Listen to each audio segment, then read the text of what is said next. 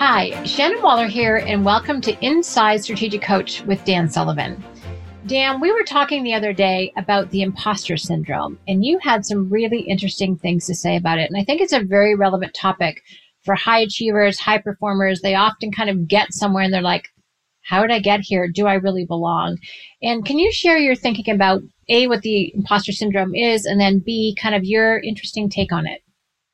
Yeah, well, first of all, it's not something that I've particularly experienced. I want to say that, but it came up because I got hit by surprise with a question on another podcast. And somebody said, what's your explanation of the imposter syndrome? And I've read about it, and I understand it's a big deal in all sorts of areas where people can achieve a lot of public fame. Usually it goes along with being known for something, and you get a lot of respect, you get a lot of admiration, and you have kind of like a celebrity status. It could be world celebrity or national celebrity, but just in the circles that are important to you, you have celebrity status. And people think that you're capable of great things simply because you've achieved something. And the problem is you don't feel it at all. And you feel that they are just looking at what they can see, but they're not really seeing the turmoil that you're going through inside, or the self-doubt that you have, or the anxiety that you have. And you're comparing the feelings of anxiety, your negative feelings inside, with their external praise, positive praise, and these clash. Right. Okay. And you say, well, I'm not who they think I am. So, very quickly, we have concepts in Strategic Coach deal with the experience of progress, the experience of achievement. I mean, that's the mainline experience that we provide in Strategic Coach, that you can actually create constant, never-ending personal success into a system that's a function of teamwork that you have, of the kind of organization that you can create. And instead of being something unique or unusual, it's something that's normal, that you're always achieving and growing. But I will say this, I went back, as a result of the question, I said, what I've noticed about something, that when I start a project that at the other end is a big achievement, it'll be both bigger and better. In other words, if we achieve this, and usually it has to do with marketing, it has to do with creativity, it has to do with the production of some new thing in the world that moves us along. What happens to motivate yourself to go that, you imagine the feelings that you're going to have when the achievement takes place. Okay, so you have to imagine them because they're not the feelings you have right now. You're saying, this is how I'm feeling right now, but when I have this really big achievement, then I'm going to feel this way, and I'm going to feel really very, very different. Then you have the achievement, and other people are now responding to you very differently than they were responding to you before. But you notice that you feel exactly the same way as when you started. And you say, something's wrong, something's wrong. Okay, I can't be the person they're talking about because I don't feel that I am that person. And I'm an imposter. I'm not who other people think they are. And I'll give you an example, and it was a very striking one. It was a long-term study done over 25 years after astronauts had gone to the moon. Right. Okay, and there were quite a number of them. There was a dozen or so astronauts who went to the moon, and they followed them after they got back, and they found out that all of them had severe nervous mental troubles, breakdowns, addiction, alcohol, because think about it. Being the first person who landed on the moon, first human, all this, tens of thousands of wondering about the moon. And we could actually stand on the moon. We could be on the moon. And there's this notion that the achievement is going to transform you as a human being. Right. So you come back and you get a ticker tape parade down Madison Avenue in New York. You're invited to the White House. You meet the President of the United States. And you're back in Houston, which was the main base. And you don't have a mission in front of you, and you're going to NASA headquarters, and your wife says, now that you're around a little bit, can you pick up some ground beef on the way home? Oh, dear. And the experience didn't do for you what you thought the experience was going to do. Okay. I think part of the reason is you're seeing yourself as a lone individual at the start, and you're seeing yourself as a lone individual at the end. The other thing is you're imposing a present feeling on the future. So you're actually being governed by a feeling you had in the past. So you're not allowing yourself, with the new capability, the new opportunity that has resulted from the achievement, you're not allowing yourself to develop new feelings for this new situation. So you don't allow yourself to normalize yourself at a higher level of capability and opportunity. So it just never feels normal, and you're always worried that you're going to be found out. Right. So one of the things I do is I never see any of my achievements as me. Okay, I'm part of an achievement. So I'm someone who has part of the code for the achievement.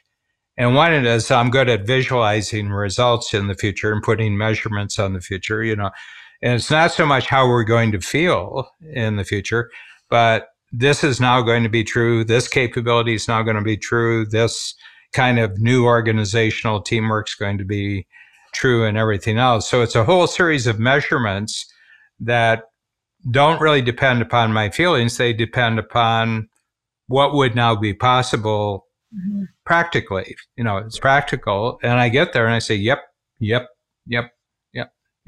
I mean, we're just in the process of a book launch, and we were thinking of, within about a 2.5 month period, when we launched the new book, we would get 50,000 sales. And it now looks like it might be 150,000 sales. And we got to the end of 4 weeks and we were already double our goal.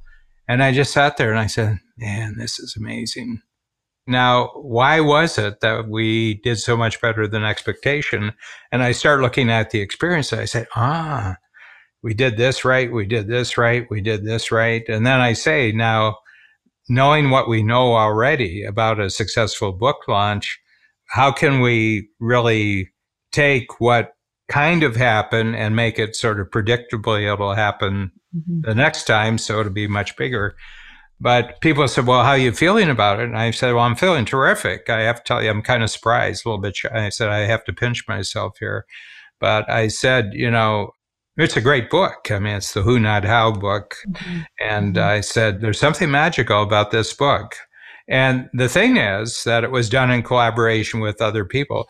More and more I find, and I'm just thinking about this now because you got me on this subject, that what I'm feeling is the teamwork feeling. Right. I'm feeling the collaboration feeling. I'm not feeling my individual feeling.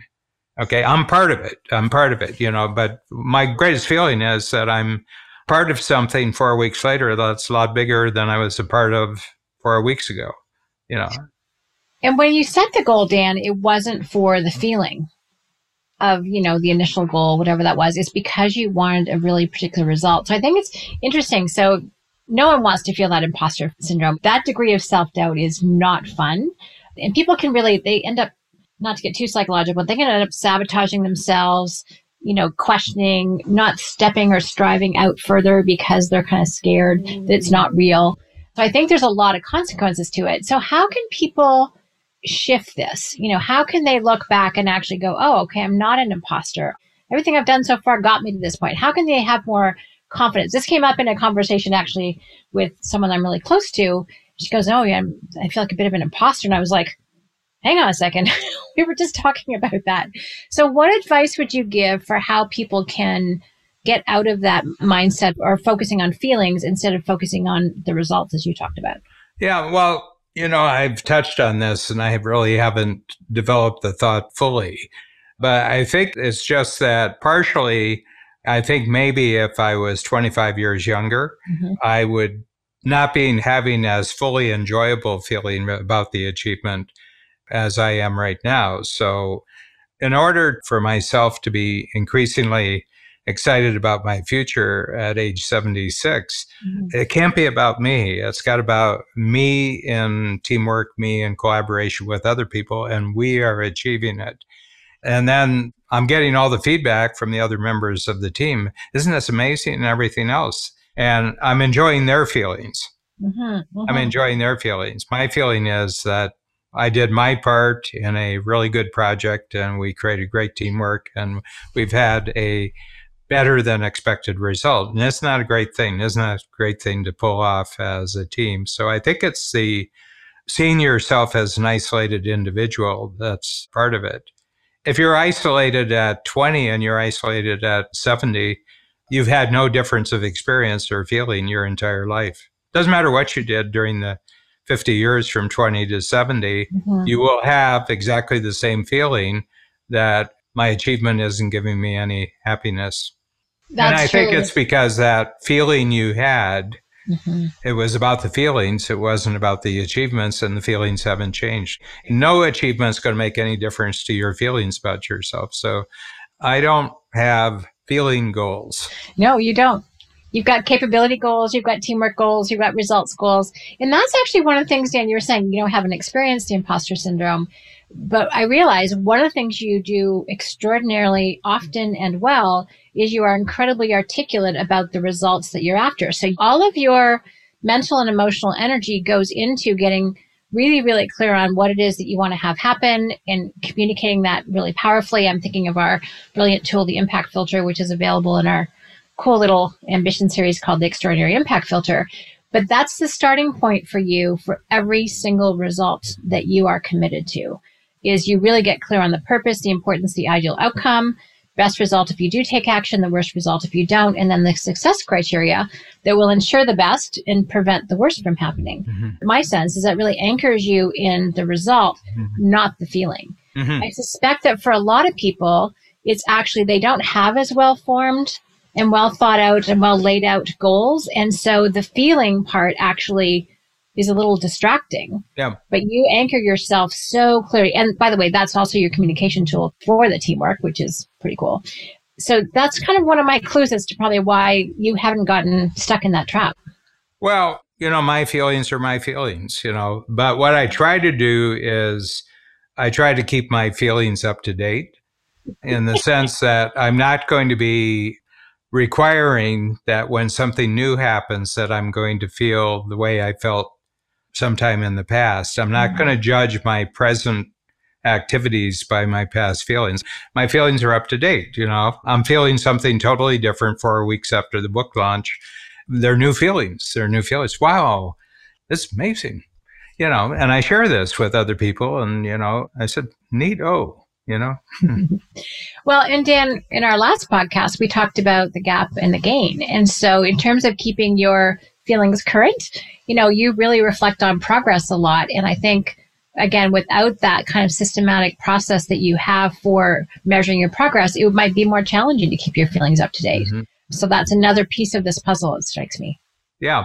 I think these concepts are all part of a piece, and that is our main medium for human experience is achievement over time or lack of achievement over time.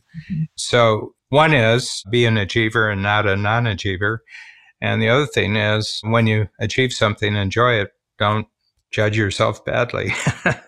No, I think we're all about achievement, and I mean, the achievements can take a million different forms in human experience because people have a unique take on who they are. They have a unique take on what their future is. So it's going to produce a whole endless series of very unique experience. But you're always going to be about this. You're always going to be doing this. So have a happy button installed. I love it. Dan, one last thought before we wrap up this conversation. You've been talking about experience, and that's another part of this. You putting incredible value on your past experience and your past progress. So again, you're up to date with your increasing capabilities and teamwork and technology. And it strikes me that that's another component of this, is because you're always current with your feelings and with your progress. So it's not a mystery. It's not a surprise. It's a delight, but it's not like you feel like you're faking it because you've been very conscious and very aware. Can you just talk about your mindset about reflecting on your experience? Because again, that's something not a lot of other people have. Yeah. And as I'm thinking it through, and I had some thoughts from the other day when I was challenged to say something useful about the imposter syndrome. And I said, my past is very alive and active and accessible. So first of all, there's nothing I'm trying to get away from. Right. Okay. So I think the desire to get away from your past kills your past. It deadens it. It's not available. It's not useful to you anymore. Any experience that you want to get away from, it immediately becomes non-useful to you. Okay. And the other thing is each person's past happens only in their head. Right. First of all, I haven't a clue of the endless dimensions of your past. I just don't know. I can ask you questions about it and everything else. The only thing I can do is say, oh, how did you handle that? I don't know what I'm asking about when I ask the question, and it's all new to me when you do answer the question. So I think your past is entirely your creation. And they said, what do you mean? Things didn't happen that way? I've said, it's not about things happening. It's how you interpreted. Right. There's nothing about my past that I'm ashamed of. There's nothing of my past. I may not have thought through it completely, but anytime I take a past experience and think it through and say, well, what did I learn there? How did that experience actually do me good? And all of a sudden it becomes a different experience and it becomes a different past. And I can use that in the present as a building block for the future. I can take things from the past, update them, bring them into the present, and they become building blocks for the future. So I don't worry about the future because I think I'm always going to be equipped with some thinking about past experiences that I'm going to equip myself with the capability of dealing. The future is also created just as much as the past is. So I've got this sense that it's all created, and I think that gives me a sense of ease. Well, we don't know what we're going to do. I said, I guess we're going to have to create it. Well, and Dan, just what you said really struck me because you're so at ease with your past, you're not worried about your future, which means that you are not striving to feel a different way in the future, which is what imposter syndrome is, right? So because you've learned from your experience, and even bad experiences, well, what people would call bad, is for you just raw material for learning. What a great question. How did that experience do me good? You can use that to transform a negative thing because it may have made you stronger. It may have made you more resilient. It may have taught you what never to do again. But all of it is for your good, is kind of your lens that you're looking, and that you can make it useful. So that's fascinating. This is really interesting. Okay. Yeah. Very good. And it's endless. Anytime you want to go back there, you're going to find something interesting and new. You're always going to be finding out new things about your past, It's almost like it's part of your present. Your past is part of your present, and your future is too. Yeah. Yeah. So there's never anything you're trying to escape from, and nowhere other than today is where you're trying to get to. You have goals and ideas, but you're quite happy in the present. Yeah. I think that's what everyone aspires to. So thanks, Dan. This is a really interesting conversation. It ties in the gap in the gain, ties in using your experience, but the whole thing about being current with your feelings and being current with your lessons from the past, I think is really insightful. Thank you. Thank you.